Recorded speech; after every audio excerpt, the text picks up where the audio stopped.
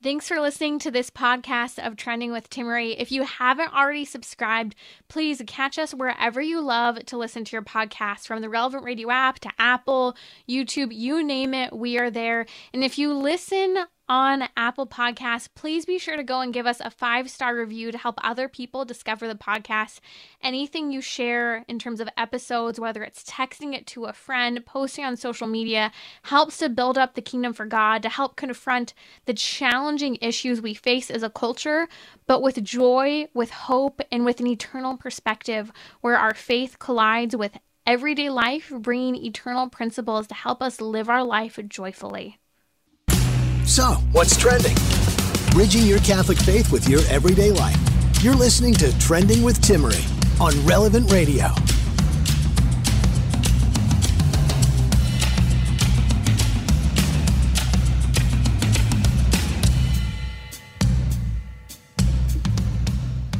Welcome to our weekly happy hour here on Trending. Always a joy to be with you for our weekly happy hour. Today, we're going to talk about how when we get Sundays right, we're actually happier. We'll also talk about 7 tips for how to sleep better. A couple weeks ago, we were joined by Lieutenant Colonel Dave Grossman, and he was talking about the global sleep epidemic and the bottom line of how when we get less sleep, there's a trend toward not only traffic deaths, suicidality, severe chronic pain, much more. And so we're going to talk about how to get better sleep because it will indeed make us happier. So stay tuned. If you have a question, the number is 1-888-914-9149. You can also ask on Instagram. We'd love to hear from you.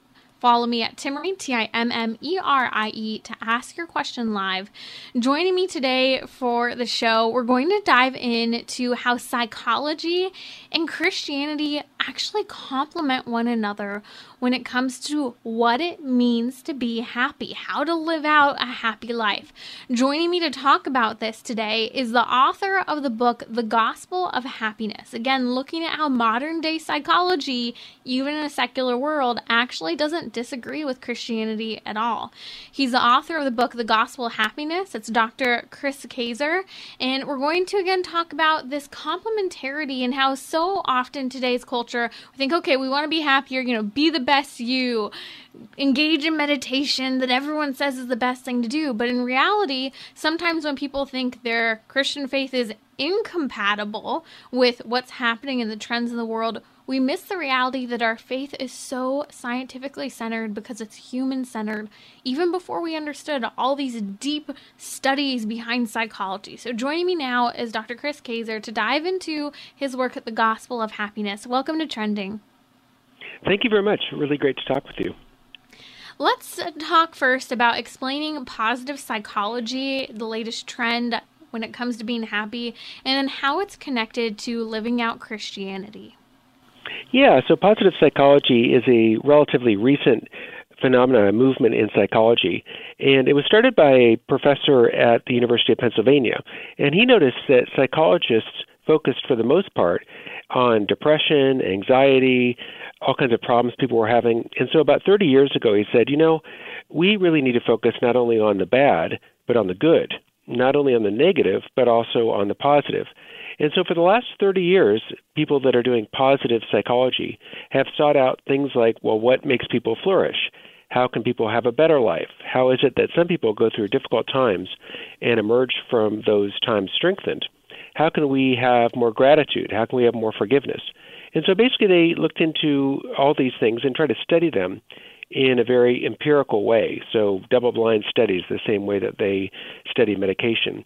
And what they found, I found very, very interesting. They found that the practices of Christianity were actually practices that greatly increased people's well-being and happiness. And so, for people that are Christians, it was a little bit like they rediscovered the wheel.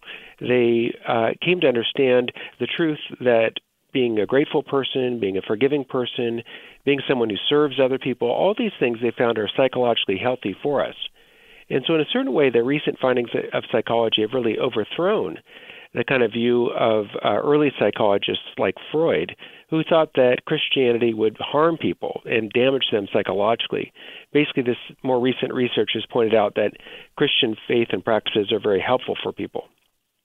It's interesting as you mention people such as Sigmund Freud, who really kind of made people think, well, wow, to live by any sort of life ethic, to have anything constrict you in any way would, like you say, cause harm to the human person. So can you kind of bridge the gap a little bit and maybe give us some examples? I know you mentioned gratitude, forgiveness, and serving others, but even how a rule of life applied to ours kind of sets the tone for still helping us and living out virtue, that this is actually a good thing when we have restrictions. Yeah, the interesting thing is, in doing my research for this book, what I found is that, what the church teaches us are things that really are very helpful. So let me just use one example. In the Our Father, Jesus taught us to pray, "Forgive us our trespasses as we forgive those who trespass against us." And so you might say, well, this is kind of a rule that holds me down and restricts me. Maybe I want to take revenge on my enemies and punish them, and it'll make me feel better. But when psychologists studied this, they found that people who vent their anger, people who scream bloody murder and go ballistic with other people, it turns out that actually is not a very healthy or helpful way of dealing with the emotion of anger. And rather, what they found is that people who are able to forgive others, those people turned out to be more physically healthy, have fewer heart problems, have better time sleeping, than people who were filled with rage and anger and like to vent their anger on others and take revenge. And so this idea in Christianity that we should forgive other people, again, you might think, oh, that's a rule that gets in the way of my happiness and my flourishing. But in fact, the teaching of Jesus is something that helps people to flourish. You might liken holding on to your anger a little bit like, imagine you're really angry with me, and so you think, I'm going to take revenge on Chris. I'm really going to get him back. And so it'd be a little bit like you're carrying around a bunch of burning hot coals, waiting for the moment that you're going to throw them in my face. But of course, when you're carrying around a bunch of burning hot coals, you're the one who's getting burned by that, not me. So forgiving other people isn't something that gets in the way of our flourishing and happiness, but really helps our flourishing and happiness. And Christianity discovered that before the positive psychology folks did. If you're just joining us, it's our weekly happy hour here on Trending. We're talking about how modern psychology and Christianity actually agree when it comes to what it means to be happy, how to get there along the way. Now, something you just said really stood out to me. Joining me is Dr. Chris Kaczor, who wrote the book, The Gospel of Happiness. There's this saying that goes around, and it's very centered in a lot of modern spirituality surrounding Hinduism and Buddhism. Karma, essentially, what comes around goes around. So some people might say, well, I can be happy without God if I have, this positive virtue ethic where, I give what I would like to receive back. I guess the question here when we're talking about how Christianity ties in, is that enough, or does Christianity actually take us a step further in happiness? Oh, I think Christianity really does take us many steps further in happiness. So the findings of positive psychology, I think, are quite valuable and important. But Christianity gives us something that goes beyond what positive psychology can give us. And this is true in a number of dimensions. So one of the main ways, though, is the hope for everlasting life. So positive psychology really has no tools for dealing with the reality that all of us are going to die, and everyone we love is going to die. And, they can not really do anything about that. And by contrast, Christianity has the hope of the resurrection of the dead that Jesus has given us. And secondly, in terms of guilt, so I think all people who are trying to be good realize that sometimes they fail. I think that everybody who's striving to live a good life can recognize that sometimes they fail according to their own ideals. And again, Christianity has an answer for that in the forgiveness of sins. I think, we as Catholics are particularly lucky because I think almost everybody feels guilty, right? I think almost everybody does some things at least that they know, oh gosh, I shouldn't have done that. But we're really lucky as Catholics because we have the sacrament of confession. And any time that I've not lived up to my ideals, anytime I've failed God, I can go to the sacrament of reconciliation and start over. Wipe away, throw out all the garbage that I've created and move forward in a new and clean way. And that is a huge, enormous blessing. And finally, Christianity offers us a relationship with the living God. So positive psychology, doesn't try to do that. It's sort of neutral, you might say, with respect to God. It's not, for God or against God. It just sort of is neutral. A little bit like most medications, right? If you take a medication for your, asthma. It's not really, necessarily tied to God in any way. But Christianity, of course, points us towards perfect truth, perfect goodness, and perfect love, and offers us a relationship with God in Jesus. And so that's something, obviously, that goes way, way, way beyond anything that positive psychology can give us. Two really important things stood out there. The importance of relationship in Christianity, having a relationship that is with God. You're working toward a relationship with someone, in human perfection, versus that attitude of Hinduism and Buddhism of karma, what comes around goes around, and that kind of being our inspiration, for being nice to others so that they'll be nice back. It shows why it's not enough and it's ultimately not satisfying, because it takes you from a self-seeking perspective to a perspective that goes beyond yourself into what is ultimately the transcendent. I think that that's why we see this synergy between modern psychology and Christianity, because we see there the fusion of here's human nature, but also recognizing that human nature is actually called to so much more. And I think that's what's so profound about your book, is it helps people to understand, you don't have to throw Christianity out in order to pursue a happy life day to day. Let's talk a little bit about how gratitude plays a role in this. You talk about many examples, but one of which is the 3 blessings exercise. Can you share a little about that? Sure. There was a psychologist who did an experiment where he had people that were moderately depressed every day, at the end of their day, think about any 3 things that day that they were grateful for. And so, it could be a little thing like I had a nice lunch, or I had a good call with a friend, or, something like that. And basically to recall this to mind at the end of their day. And what he found is that for these people that were depressed, about 93% of them reported an increase in their happiness and their optimism after doing this practice only for a couple weeks. And this practice is something that actually was recommended much earlier by St. Ignatius Loyola. So he recommended that that his followers, the early Jesuits, sought to think about their day and thank God for the blessings that were found in their day. And so, again, this is an interesting way in which Christianity anticipated the psychological finding that counting your blessings makes a difference for happiness. And I have to tell you, too, in my own life, I found that this made an enormous difference and really was extremely helpful. So it's not just the psychological studies that have found this, but I know in my own personal experience, looking over your day and thanking God for the blessings that are in your life really makes a profound difference for how happy someone is. Can you walk through the 3 blessings exercise that I know that you adopted and gave a few examples of in your book? Sure. So if I think about, the last 24 hours for me, I just had a call with a former student. He is now a student at Notre Dame. And so we talked for about, half an hour, 40 minutes, and I got caught up. He's just got married and is having a baby with his wife. And that is a great blessing for me, because I love to reconnect with former students and hear how they're doing and talk to them about, where their life is going and things like that. So that'd be like one of the examples in my own life. Really great chance to connect with my wife last night and talk about her day. And, this morning for me, a time of prayer was really a great blessing. So when you're looking at the 3 good things, we're not talking about I won the lottery and I was elected governor of California. It doesn't have to be some, earth-shattering front page news. Right. But, we're talking about everyday things. And basically when you do this, what happens is your eyes are opened, you might say, to the good that actually God has given you in your life.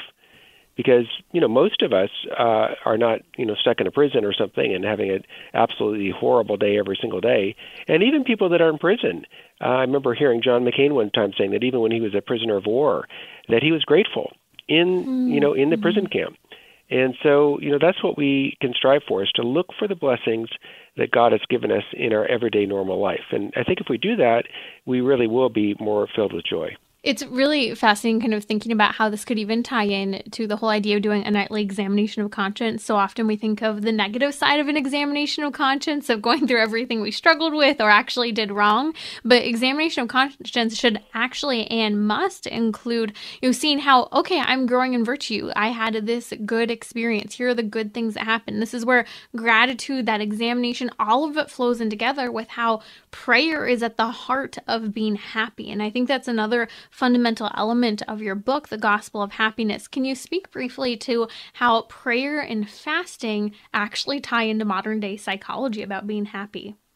Yeah, it's interesting. They've done some studies about fasting, and what they found is that fasting actually is a beneficial activity. So when you deprive yourself of little pleasures, so I'm not talking about, just bread and water for the next, 40 days or something, but if you say, you don't put butter on your bread, or you don't put salt on your food, or you get out of bed right away when the alarm goes off, these are little things, but they're ways of correcting our natural tendency to seek pleasure too much. And so you might compare these to exercise. It's a little bit like you're doing sit-ups or pull-ups or something. And if you were to do sit-ups and pull-ups every day, you actually would really improve. You would get a lot better at that, and you'd get stronger. And so when we fast, it does two things for us. It helps us to correct our will, which tends to seek pleasure too much, at least for most people. And it also enlivens us and helps us to really appreciate the good that we have. And so, and that's a huge blessing, to really savor your meals because you've maybe delayed that a while, or to really enjoy the good things that you have in life because you've deprived yourself voluntarily of some of those good things for a while. So the practice of fasting is not meant to be negative in the sense of saying that the things of the world are bad. The idea of a fast is you're giving up something that's fine. There's nothing wrong with it. It's a good thing. But you're choosing to give this up for the love of God. And in doing that, you're growing closer to God. And that really is the heart of happiness. So not only are there benefits of working through the will, helping us to appreciate things more when we fast, but like you said, that again, the idea of relationship when you give up something for a purpose, for a sacrifice, is so important. It's fascinating to dive into this research between modern psychology and Christianity. Joining me now is Dr. Chris Kaczor, and we're going to come back, continuing to walk through his book, The Gospel of Happiness. We'll also discuss, and this is so fascinating, how we can actually strengthen our own willpower. But also, we have to keep the checks and balances, see how this fits into our Christian faith as well, with total dependence on God. So coming back up, we'll discuss that, as well as 7 tips for how to sleep better and how when we get Sundays right, it actually makes us happier. Here during our weekly happy hour, don't go away.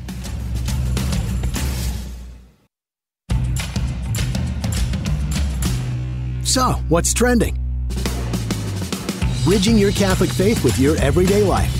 You're listening to Trending with Timmerie on Relevant Radio and the Relevant Radio app.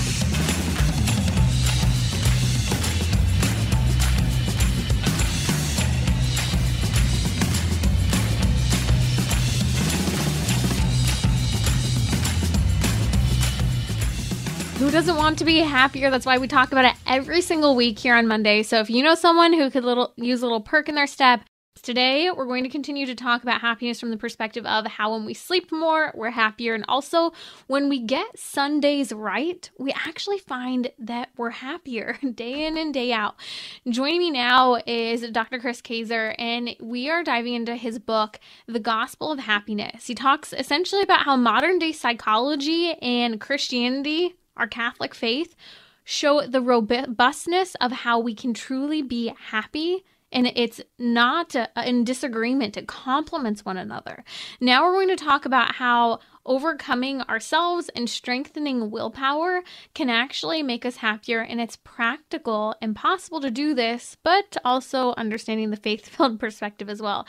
Dr. Kaczor, let's talk a little bit about this. You mentioned just a moment ago fasting, and I think this really does tie in to how strengthening our own willpower can make us happier. So let's tie the connection between fasting into that development of willpower. Yeah, there is a very direct connection. So the psychologists talk about willpower as being a little bit like a muscle. And so if you want to get stronger muscles, if you want to be able to walk better or run better, whatever, it's really important to strengthen those muscles by practice. And so fasting is a way of strengthening our willpower muscle. Whenever you fast from something, you give up chocolate, give up drinking alcohol, whatever it is, you have to make a little bit of an effort. And when you make that effort, what's happening is you're strengthening that part of you that is in control, the self-control part of you, you might say.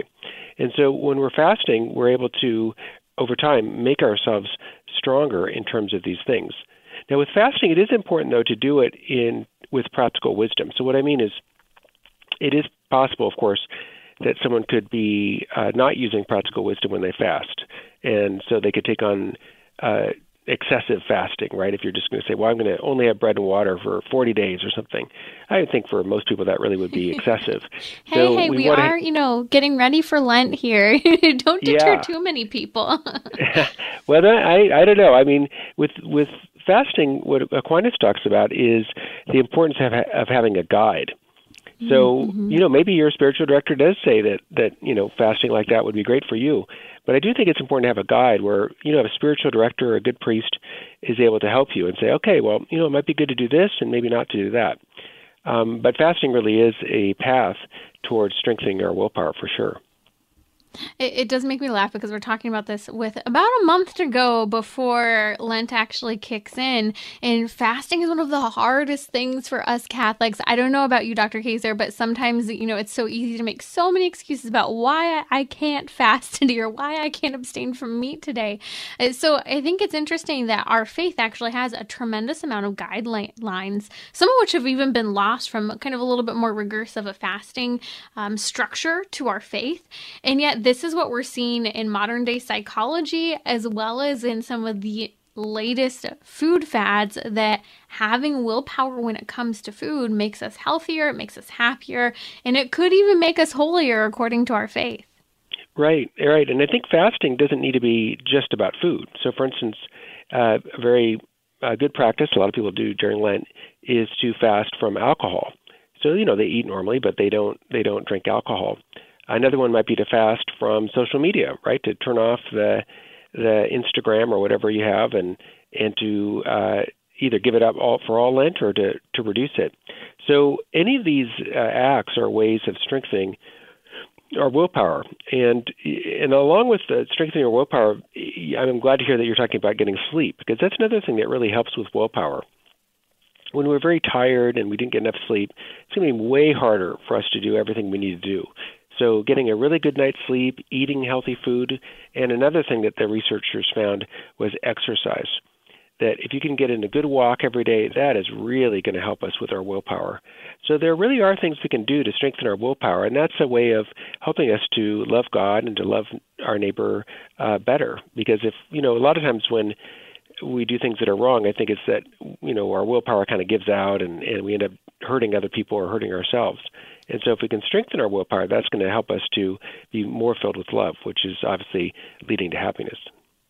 That's Dr. Chris Kaczor, the author of the book, The Gospel of Happiness. We'll post a link now on social media if you'd like to pick up the book. 10 out of 10 recommend. It's a fantastic read filled with research, but practical tips to see how modern psychology, again, and our Catholic faith are complementary in pursuing a life of happiness, virtue, health, all the way around, which is why I love what you just mentioned about how ultimately in strengthening our willpower, you talked about the most basic elements: exercise, food, and sleep. And those are the areas where so many of us are struggling today, whether it is, oh man, I'm not getting enough sleep, and we complain day after day. But the question, we're going to talk about this in a little bit, do we actually plan, or do we even desire to sleep more, or are we just sticking with the status quo? And you could say the same about food. You could say the same about exercise.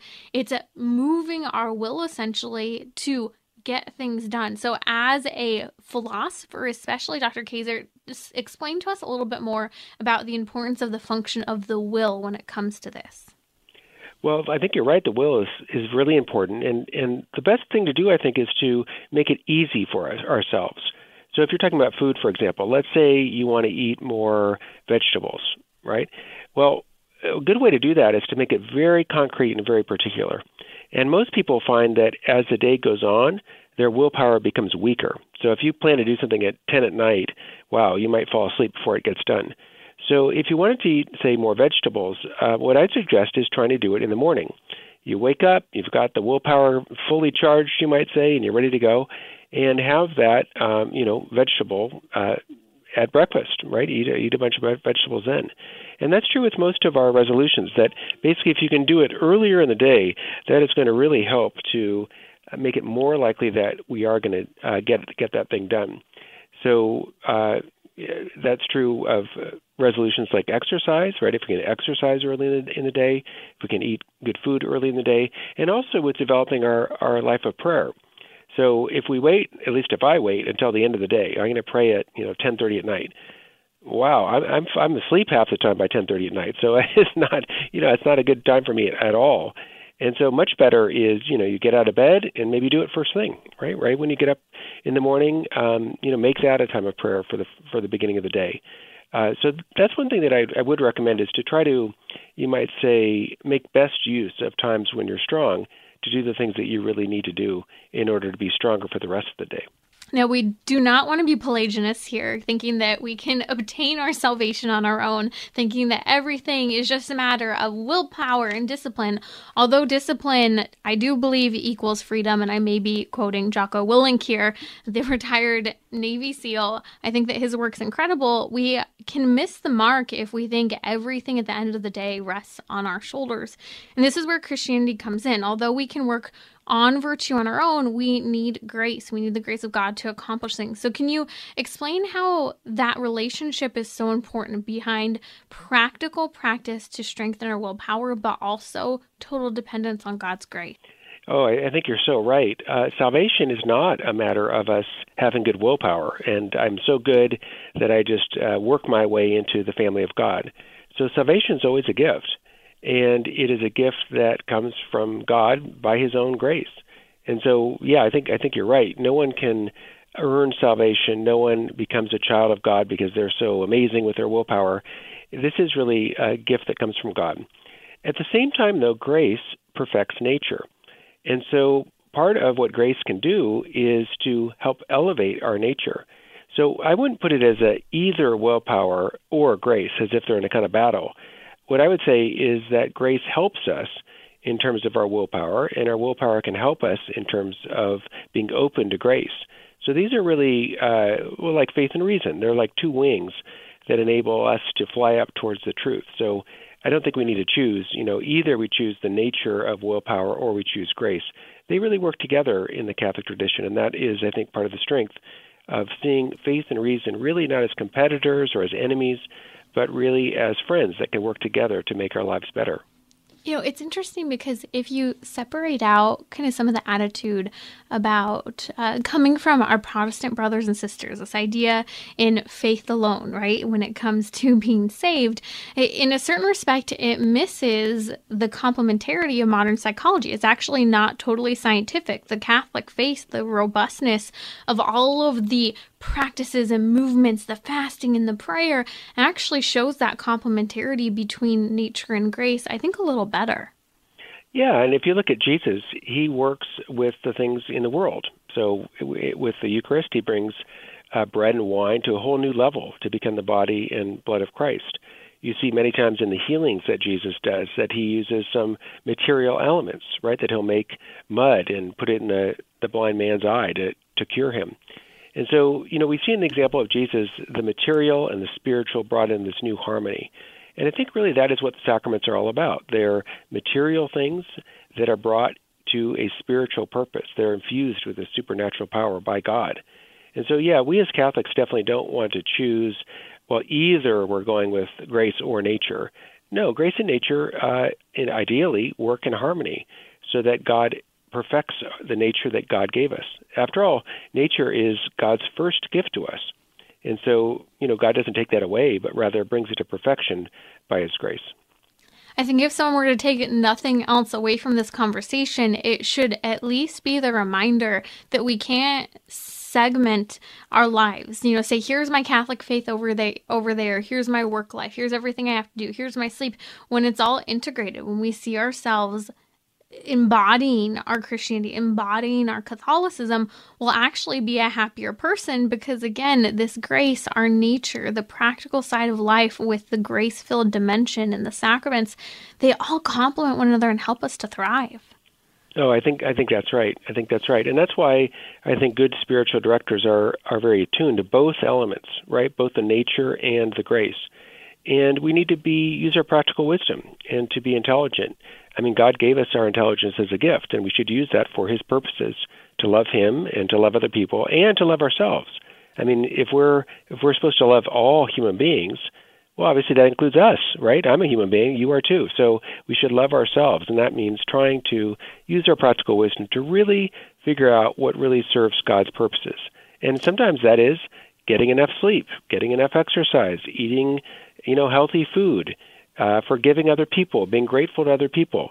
These are all paths that God has given that can really help us as human beings to find deeper happiness.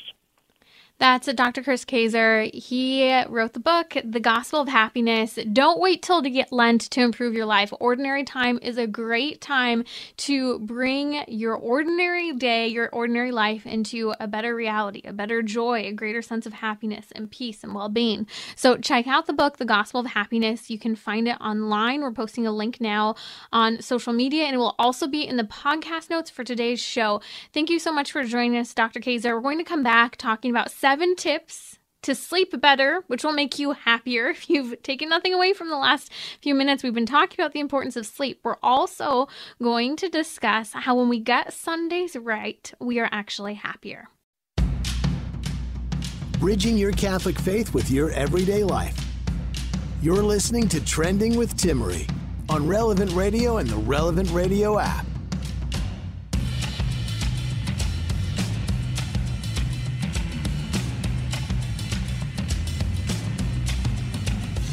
We are talking, that's right, we're talking today about being happy. Yet again, being happier. It's our weekly happy hour here on Trending.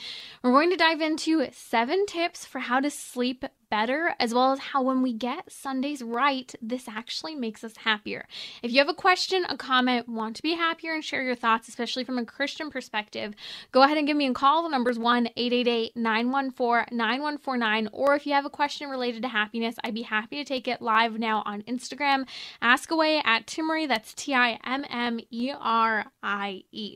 Okay, so we spoke a couple weeks ago to Lieutenant Colonel Dave Grossman. He's a top law enforcement trainer in the nation, and he was talking about the global epidemic of sleep deprivation. We talked about how suicide is the leading cause of it is actually lack of sleep. Chronic pain and the opioid crisis that we're dealing with has to do with people not getting enough sleep, and so they're in chronic pain and they're having to medicate. Also, everything from caffeine abuse, you name it, sleep has become a huge problem. I threw a question up on social media a couple weeks ago asking if you got enough sleep, and 75% of you, approaching 8 out of 10, said that you do not get enough sleep.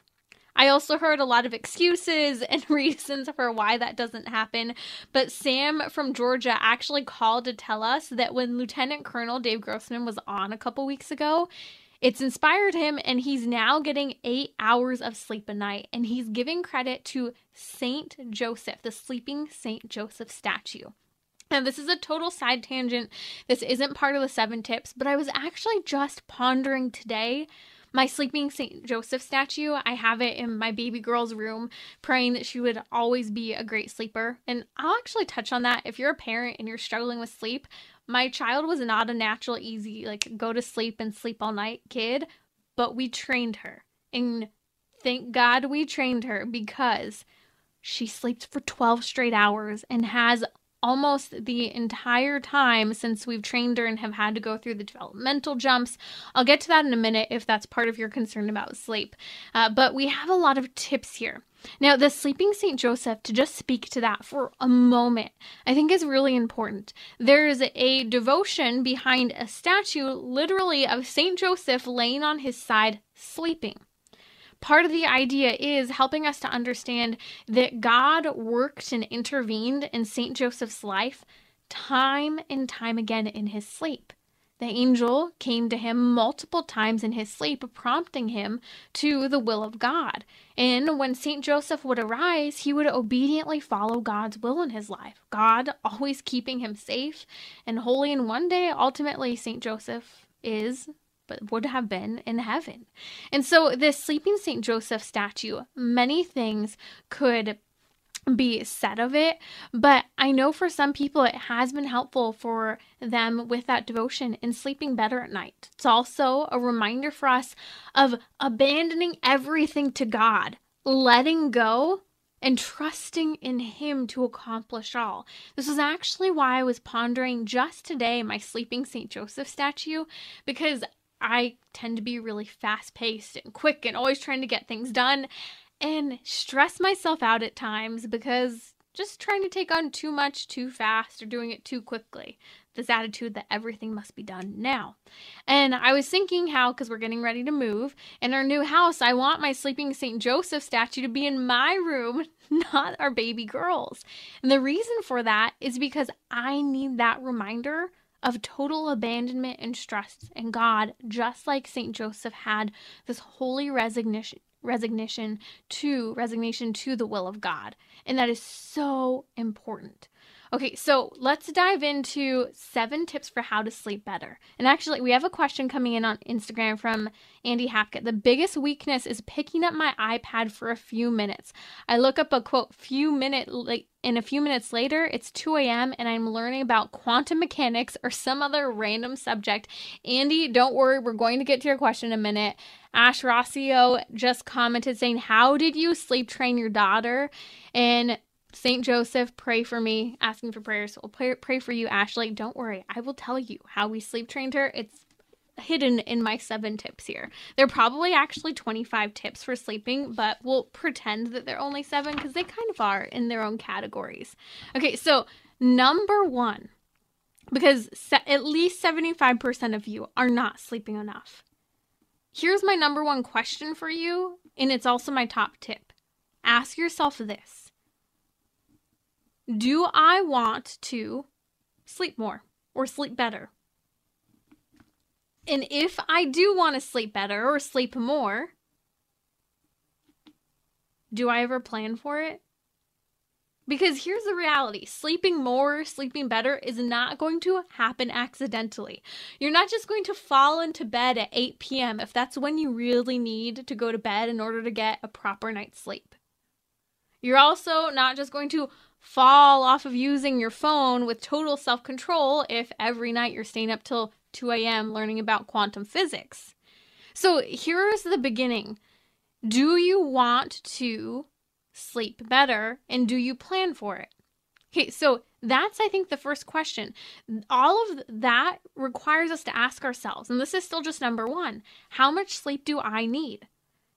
Medical research shows time and time again we really need 8 to 9 hours of sleep. While people can survive decently, some people on 7 hours, I am not one of those people who does well on 7 hours of sleep. Full disclosure, 9 is my prime, 8 is getting by for me.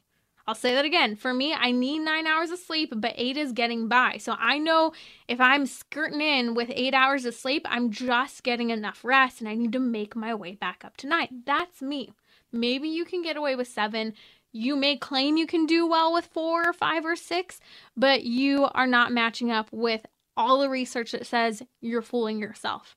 You need 8 to 9 hours of sleep. 7 can be a bare minimum for some people. So with that in mind, we're still on tip 1. Do I want to sleep more, and am I planning for it? Knowing first then how much sleep your body needs, and you may not even know this, then we need to know, what time do I actually have to go to bed and wake up to get this sleep? Do you plan for what time you go to bed and wake up? I think a lot of people don't. They think, oh, well, I have all these things to do. You can. You need to plan for it. You need to prepare. It's doable. I know I need a certain amount of sleep. It's one of the reasons why we really worked early on sleep training our baby girl, because we knew, 1, I wanted her to be a really good independent sleeper, and 2, I needed my sleep to be a good mom to her. I think that was really important. So that number 1, that question, ask yourself, do you want to sleep more, and do you plan it? So now that we're into step 2, now let's actually plan those sleeping hours. So this is where maybe you're a mom like me and you know you might need some extra hours of sleep. Maybe you know there's going to be some sort of disruption. Maybe you know I have to wake up. I have to be up by 5 a.m. every day.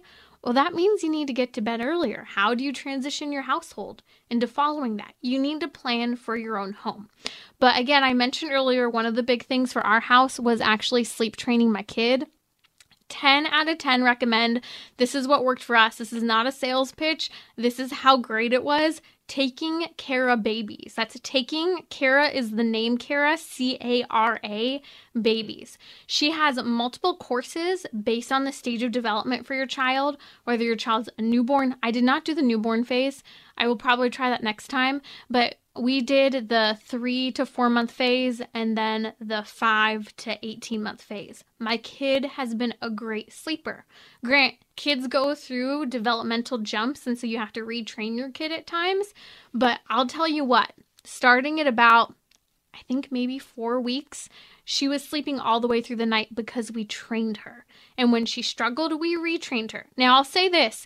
Don't try to do a sleep training program and not follow it precisely. I recommended this to some people. The people who followed it to the T succeeded. Those people who kind of tried to dabble in the sleeping program did not work for them, even though they said, well, we tried that, but did you follow it? No, it takes about 12 nights to train your baby. It's difficult, but it is so worth it. And my little girl, I think we trained her more so in about 8 nights. So 10 out of 10 recommend. I'll make sure there's a link to that in the show notes, because 12 glorious hours of sleep, sometimes 11 to 13 hours is usually the range. It's fabulous. I really, really recommend it. Okay, so that was number 2, is planning for things that might come in to impacting your sleep, such as a kid or having to be up at a certain time, or maybe even late evening events. You might have to change some of your evening lifestyle. Okay, number 3 in the 7 tips for getting better sleep, because it makes us happier, is all about a dark room. Lieutenant Colonel Dave Grossman has mentioned this. He highly recommends a sleep mask.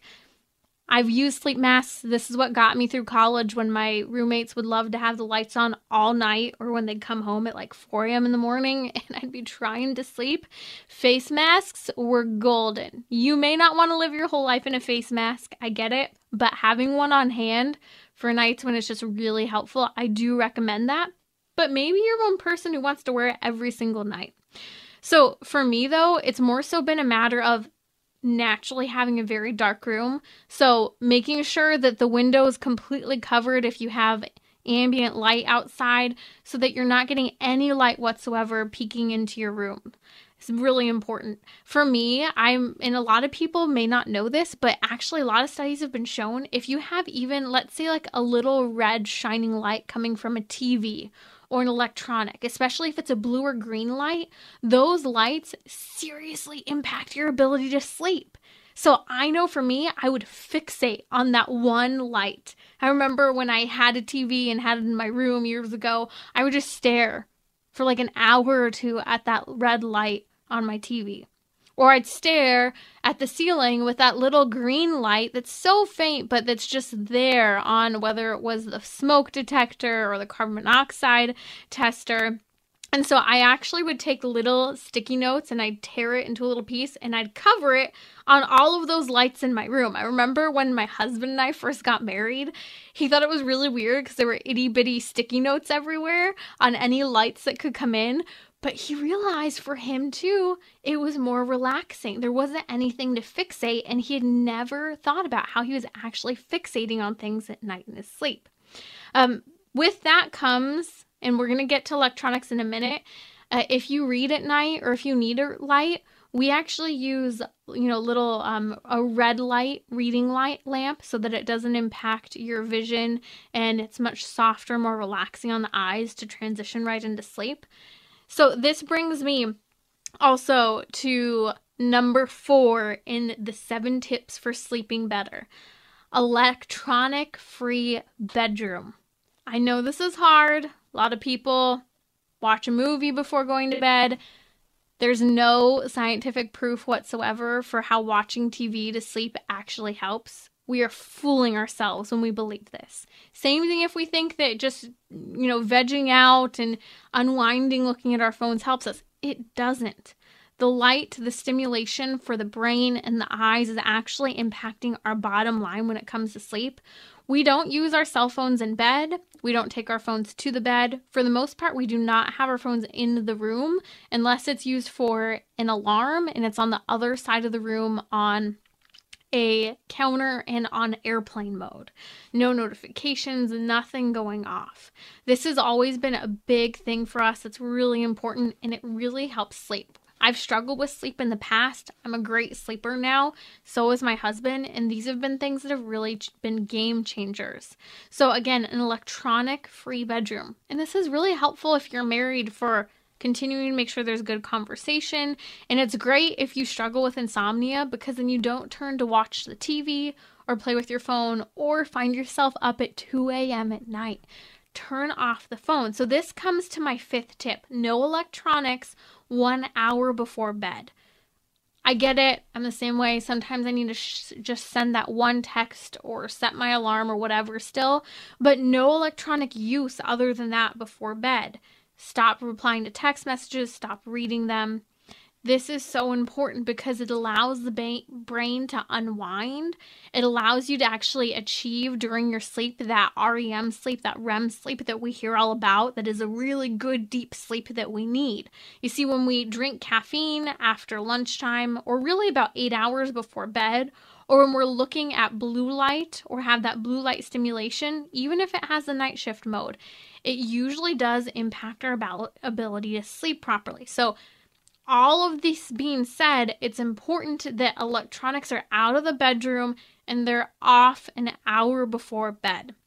Okay, number 6 recommendation for going to bed, create a routine. When your body has this natural routine to transition into how to sleep at night, it's going to get into a momentum. We're starting, because one of the earlier tips is, hey, make sure you're going to bed at a decent hour that you know is your regular time-ish to go to bed.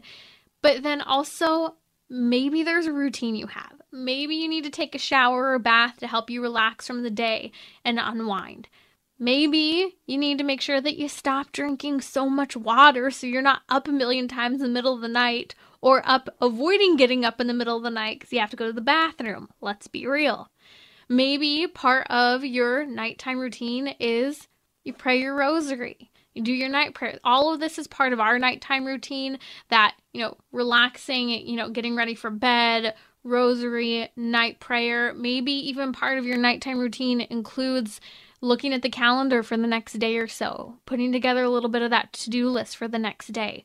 We also try to dim lights, and that includes everywhere from the bright lights that tend to blind us in the bathroom to the lights throughout the house. Having some more relaxing lights, even just taking some of those really pretty twinkly lights you can get that maybe you put up for decoration during Christmas indoors. Those are great ways to dim the room and give some fun light to your room as well in the later part of the day. We actually have had those up for ever since Christmas, and it's nice because you don't have to have the super bright lights in your living room all the time, but still have nice light. Okay, number 7 tip, and this is a big one for me, not only falling asleep, but staying asleep. The temperature in the room. If I am hot, I cannot sleep. I will toss, I will turn. It's no good. So make sure your thermostat is low enough. Make sure everyone has the adequate amount of blankets. Maybe someone in the house needs more heat. For example, our baby does, so we have an individual space heater in her room. And then the rest of the house is cool. It saves money, but it also allows you to be cooler. And there's a lot of research behind making sure you sleep in a cool room will actually help you sleep better. So those are all tips for how to sleep better. When we sleep better, we're happier, less moody, better equipped to respond to people. We have more self-control. We are in less pain. We're able to exercise more, eat better. We're not craving carbs as much. There's so much behind it.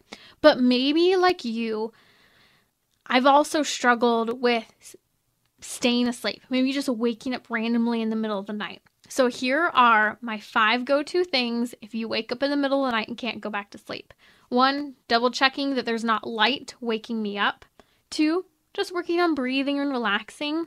3, sometimes I just didn't get enough movement in that day. I'm a super active person. If I don't move, I am restless. So even getting out of bed and stretching or doing a little bit of movement and laying back down can allow your body to actually relax and go to sleep. 4th, just clearing your mind with reading. I read every night before I go to bed.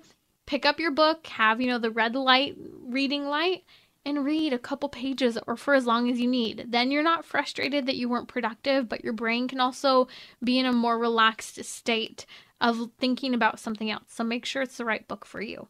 Or pray. Prayer is really helpful. I don't do the best about praying in the middle of the night because I usually can't stay focused. But again, it depends. Maybe if you're praying through your rosary. Number 5, if you can't stay asleep, if you wake up in the middle of the night, the best thing you can do if you're still not asleep after a little while, get out of bed, go do something else for 5 or 10 minutes, and then come back. Just whatever you do, don't go and use your electronics. That little distraction, that little change of pace can help you reboot and go back to sleep. It's actually a game changer if you really can't sleep. I do this all the time when I have a hard time sleeping. You are listening to Trending with Timmerie. I hope you are happier tomorrow, the next day, because you're going to start planning for more sleep. relevantradio.com/trending to subscribe, and please listen to this, write down this checklist, because you will sleep better and you can sleep better. There's a lot of research behind this. The better we sleep, the happier we are. So go back, listen to this, and subscribe. relevantradio.com/trending.